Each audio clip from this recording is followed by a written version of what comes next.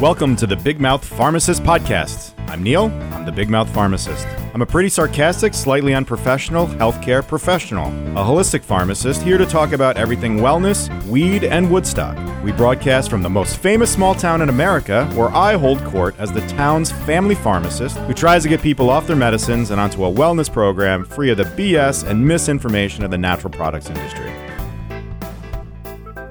Welcome to the very first episode of the Big Mouth Pharmacist. I'm Neil Smoller, I'm a pharmacist, and I'm a big mouth. Both of those things being true, so right off the bat, at least I'm not a liar. I'm excited to do this podcast. It's a fusion of my sarcasm, no BS mentality, my profession, and my love for vitamins and supplements. I'm a young dude. I'm 38 as of this recording, and I own an independent pharmacy and supplement store in the most famous small town in America and arguably the world, Woodstock, New York. And you know what that means? I'm the aging hippie's new drug dealer. Nothing fun, of course, just usually undoing all of the decades of damage from the fun times. I call myself a holistic pharmacist. That's largely a made-up term by me. Like I said, I'm not a liar, no BS here. My goal isn't to push drugs. It's actually quite the opposite. I want more people off medications using nutrition, exercise, stress management, sleep, and yes, supplements to prevent as much disease as humanly possible. I also know that while our healthcare system is a bit jacked up, I know that medicines, doctors, and the traditional stuff is a part of the whole thing. We can't live our best lives without all three pieces: lifestyle, supplements, and medications. So that's what I believe a real holistic pharmacist is if we were using made-up terms. So I'm going to just give you a rundown of how the podcast will work for me, a little synopsis. In the future, I'll be doing a little spiel like this at the beginning. It's going to be much, much shorter. Maybe I comment on something. Maybe I teach you something about your health, whatever. Most days after that, I'll flip over to an interview. I plan on bringing you some crazy characters and some great minds to discuss all things wellness, weed, and Woodstock. I've got people ready to talk about nutrition, CBD, herbals, the opioid crisis, why our healthcare system is messed up. And then after that, I'll do a little Q&A session. So you can email me at hello@thebigmouthpharmacist.com or hello@woodstockvitamins.com, and I'll take your questions. Today, I'm actually going to do one from one of my good customers here in Woodstock, someone who wants to know more about magnesium and calcium and how they're used together. In the future, I might even do a video of these podcast recordings so you can watch me sweat as I try to go 30 minutes without using bad language. Today's episode, however, is just me. I want to set the stage on me, why I'm a bit ranty at times, what drives me, where my head is at. I'm going to do this today by telling you a few stories. So imagine a young guy being told his cholesterol's high. He's resistant to medications because he's heard so much bad stuff about them, plus he doesn't want to be on a drug for the rest of his life. He goes to his pharmacy or grocery store looking for something natural. He finds the supplement section, and there's just this wall, a big, towering, intimidating wall of supplements. It's almost as if it's going to fall over on top of him, and he doesn't even know where to start. Imagine also a middle-aged woman starting to feel it, the creep of aging. She wants to get on a good track, make the whole thing a little bit smoother, maybe repent for some of the sins of her past, make some good choices. She goes to her local health food store and asks the young, knowledgeable clerk what she should take. She leaves with a handful of recommendations. The thing is, she takes medicines, and she wasn't asked once if she was taking medicines or what those medicines could be. And another scenario, a young mom wants to make the best decisions for her new growing family, looking to make the right choices, looking for natural products. Her doctor doesn't want to hear it, and he's either aloof or straight out dismissive. Don't use that stuff. It doesn't work. But she's persistent, so she spends a lot of time reading all that she can, and the information she's finding sounds good. She's trying hard. She knows she has to try hard to find good information. She looks at lots of different sources, and most of them are saying the same thing. But how does she really know what's real, though, and what's just hype? We know these scenarios. We've heard them before, and we're aware that these are the things, the problems with the supplement industry that we're familiar with.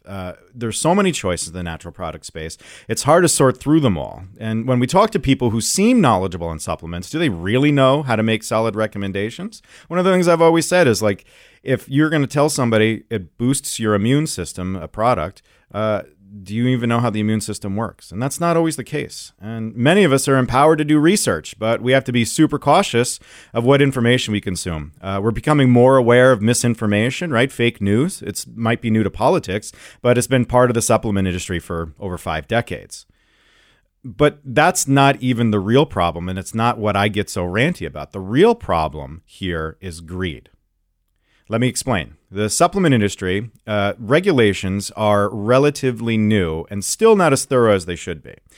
Entities whose job it is to regulate the manufacturers have few resources. Basically, they don't have enough funding to stay on top of the problems, let alone be proactive and prevent the problems.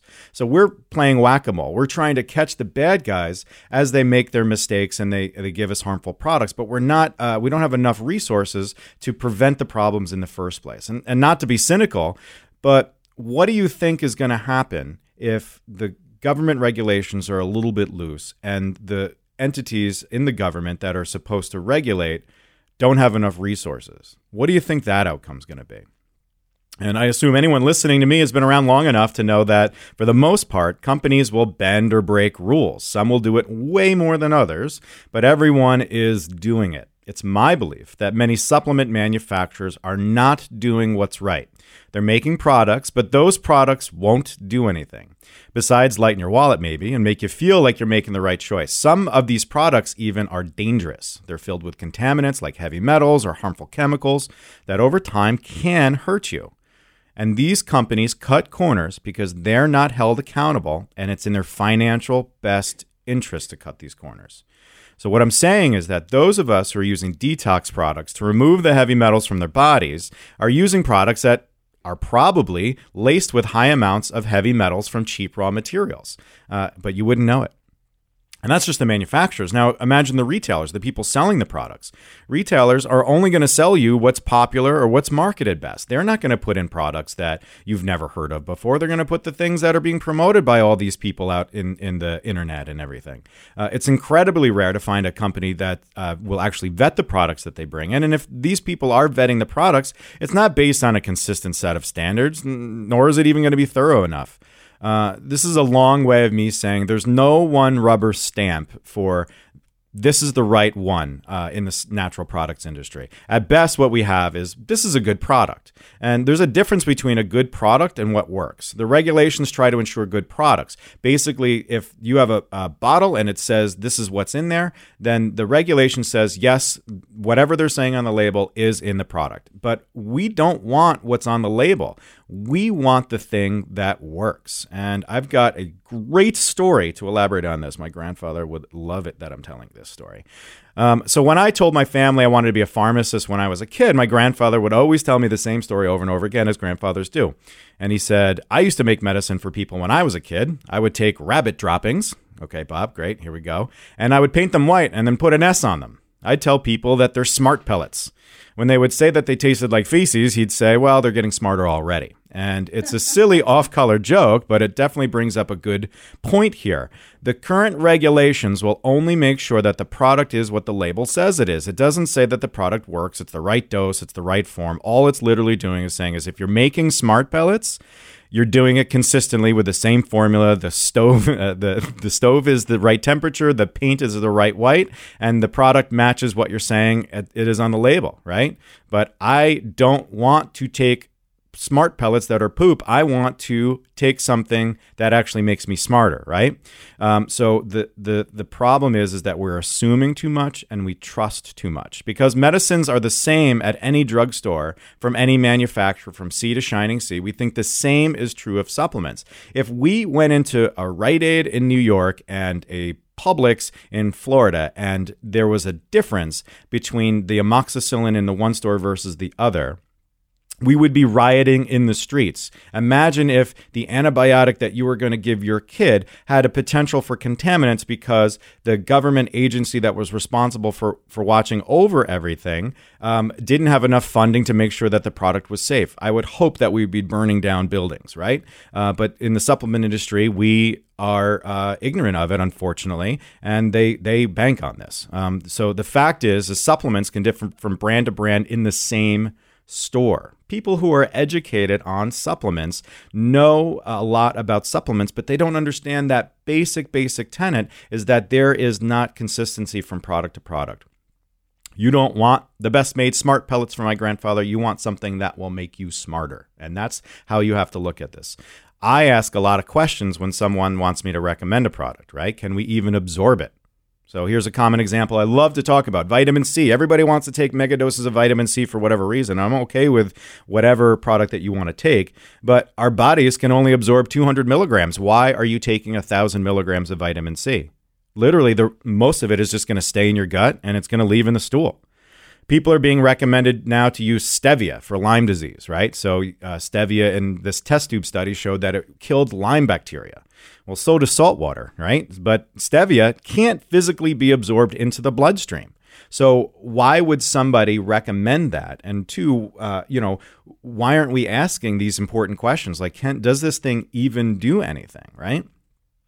If we do absorb it, is it the right dose, right? So 500 milligrams of Tylenol stops your headache, right? Wouldn't you get mad if I was your pharmacist and I gave you a pill that had 10 milligrams in it? But the supplement industry is notorious for doing this. I call it fairy dusting, right? Currently, here's an example. The recommendations for omega-3 fats, found in fish oil, it's close to 3,000 milligrams a day. That's how much you should be eating, a couple servings of fish every day practically. People buy fish oil pills and take one a day thinking that they're getting some magical pill that's going to save their hearts. And the amount of active ingredient there is less than 300, not 3,000. It's not doing anything for them. We have to think about this company and what they're doing to the environment. Are they being sustainable or are they being the devil and overfishing when they're getting their fish oil pills? Are they eating all the whale food and putting them in your magic skin pellets, right? Are they being mean to the fishermen? Are they devastating the fishing communities? So there's a lot of things that we have to consider before we can say, oh, this supplement is what it says it is. So many of us know that we have to care about olive oil, right? I didn't know that this was a problem, but olive oil, and we're just talking about the food, right? It's often adulterated. They take vegetable oils that are cheap, and then they add it to some olive oil, just enough to cover the taste, and then they sell it to you, and it looks authentic, and you're gobbling the stuff up, but it's just cheap vegetable oil, right? And that's just olive oil. Now imagine a supplement that you have to absorb, something that has to get into your body, something that has to not cause side effects, and all of that, right? So this is a real problem. My goal isn't to get you to not want to use supplements. This sounds awfully scary to most people when I first go ranty about this. But in fact, it's just the opposite. I want people to use well-made supplements and only when it's justified. If we can get people to use only the things they need, people will use fewer and fewer products. Supplements can help you achieve wellness goals, but we have to be aware that there's a level of complexity to it that the natural product industry doesn't want you to know. People rip on big pharma all the time, and this is my favorite thing to discuss with people. Yeah, the big pharma companies, they're jerks. The money, the corruption, it's a no-brainer. We know what's going on, right? But the supplement industry is a multi-billion-dollar industry. It's owned largely by massive mega corporations. And, in our research, we found 14 that own hundreds of actually competing brands. So one company will have brands that are competitors in the space. And a few of those 14, big pharma companies, right? And they probably love it. They probably own your favorite brand, and they're so happy that you're saying, oh, I don't want to use big pharma. I want to use natural products because they're making money on both sides. Greed. Big pharma also has a problem with the drug reps, right? So the drug reps go around, your doctor is bought and paid for, he gets a pen, so then he changes how he's prescribing medicine, right? And even the best doctors have admitted that it's actually a problem. There's enough data now that we know that even the smallest bit of influence can change the way the prescriber recommends things, okay? So you think that exists just in the big pharma industry? That happens in the supplement industry too. Supplement brands have drug reps that pay your supplement experts, quote unquote, to speak and take them on trips and even give them free stuff. You don't think that changes how a supplement expert feels about a brand or a product? So they know how to market and move their products. It doesn't matter if they're doing it with any integrity because greed is the problem. In a world that's so polarized, we need to understand that when it comes to wellness, it's not the fake dichotomy of the big pharma versus the small natural products industry. They're both the devil. but they both can be angels. It's not alternative medicine versus traditional medicine. It's good medicine versus bad medicine. Good medicine is safe, well-made products, natural or traditional, that support a health goal. Bad medicine is poorly made products, overpriced, chock full of misinformation and hype. When we get to this fork in the road, when you come to this decision point, am I going to go natural or am I going to go traditional? I say go straight. Okay? Don't go down either path like they want us to. Go straight down the middle path of wellness, choosing a good medicine, diet, lifestyle modifications, well-made supplements when you need them only, and traditional medicine and professional advice. I rant to protect you, the consumer. I want you to know that there's gold in these hills. Supplements are great. When paired with these lifestyle modifications, you can achieve your optimal wellness. We just have to be aware of the games they're playing. And in my closing thoughts here of this initial rant, basically the question is what gives you the right, the confused podcast listener says. I'm not an expert, right? I don't perform research. I'm not out there writing up the white papers on this. I'm a licensed professional. I've spent my career educating people. I can break these concepts down and feed them to you with the goal of you being a smarter, more engaged consumer. I'm a guy who's seen enough behind the scenes in pharmacy and in the natural products industry to know what's up. I ask tough questions and I don't take easy answers. I'll gladly be a thorn in someone's side to get to the truth. I'm not perfect, but what I am is persistent. I'm consistent too. I'm using lots of sistent words. In that I'm constantly trying to get better at finding out this information and then getting it into your hands in a way that you can understand and you can act on it.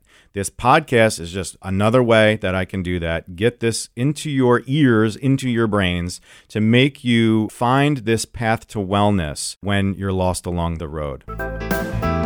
Our first question is from a loyal Woodstock, New York customer named Vicky. Hello, Vicky. Our question is, Neil, what's the deal with calcium and magnesium? Somebody told me that I have to take it in a 2-to-1 ratio. Is that right?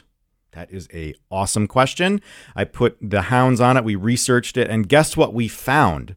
We found that the idea of a 2-to-1 ratio of calcium and magnesium was literally made up. There was one naturopath on the internet that decided that 2-to-1 is the ratio that they wanted it to be. And then that became the thing. There is no requirement of calcium to magnesium intake for one to work better than the other.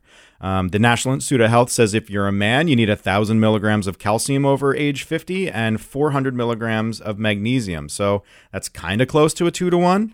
But a woman over 50 needs 1,200 milligrams of calcium and 300 milligrams of magnesium approximately. That's a 4-to-1 ratio.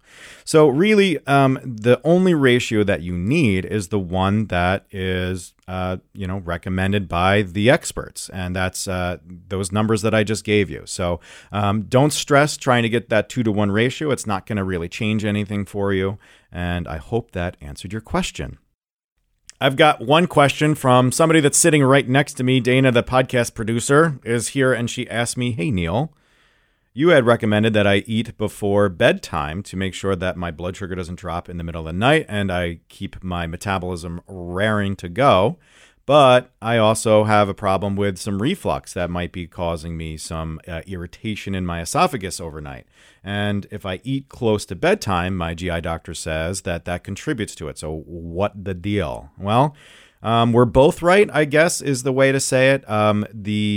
Yes, if you eat something too close to bedtime and then go lay down, gravity is going to pull on you, and it's going to pull all of that stomach acid up into your esophagus, especially if you already have weakened esophageal sphincters, right? So if you are already in a state where you have too much acid and then you lie down, there's a higher risk that you're going to have worse reflux symptoms.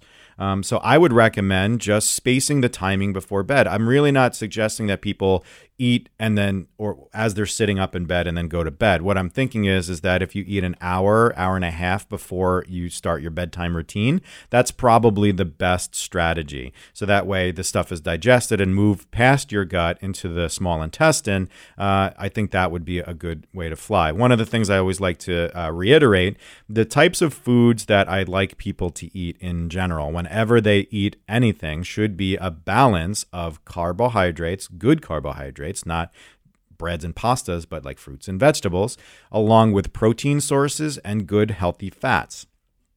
So before bed, a really great snack is maybe like a couple slices of an apple and a teaspoon or so of peanut butter. I'm not expecting you to have a Thanksgiving meal at all. I'm just saying that you should make sure that you have a little bit something in your stomach, because going 8 to 12 hours without food would be pretty insane during the day.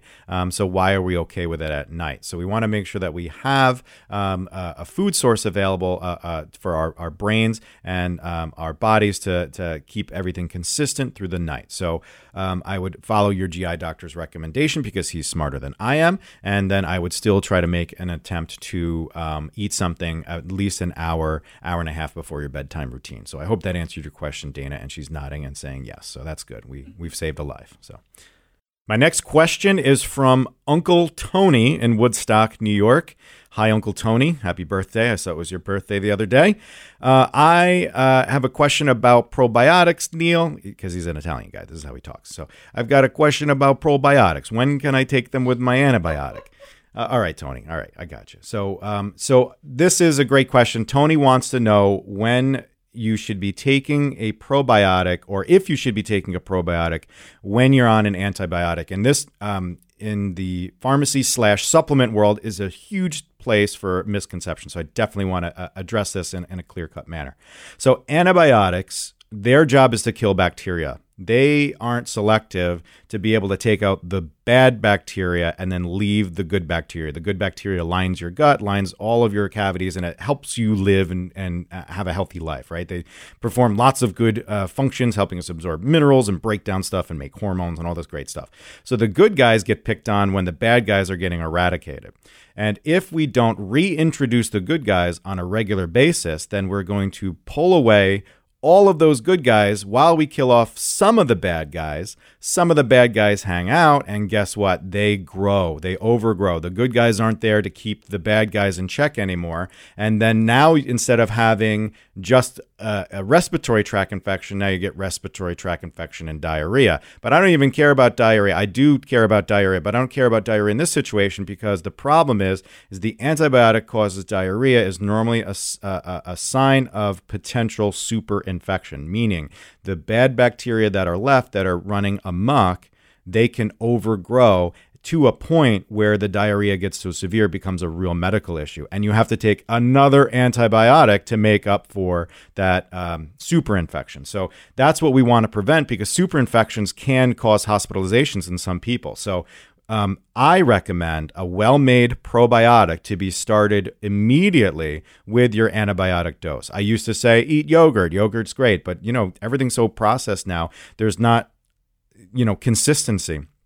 When you eat a yogurt product, you're getting a mixed bag of strains at doses that are all over the place. What's better is to get a consistent amount. And guess what? Probiotics don't have the calories, and I'm watching my waistline, and they're more expensive, right? So it's cheaper to use a well-made probiotic. So how do you use a probiotic when you're on an antibiotic? Well, here's the answer. If you take a probiotic right with an antibiotic dose, that antibiotic, and it will play rock, paper, scissors in your gut. And guess who's going to win? The antibiotic every time, because he's like cheating. He's doing that thing with his finger, right? So you always want to make sure that you space your antibiotic from your probiotic dose. So typically, let's say, for example, your antibiotic is a 2-time-a-day medication. It's once in the morning, once at night. Take that probiotic 4 hours away from your morning dose. Take it with your lunch, right?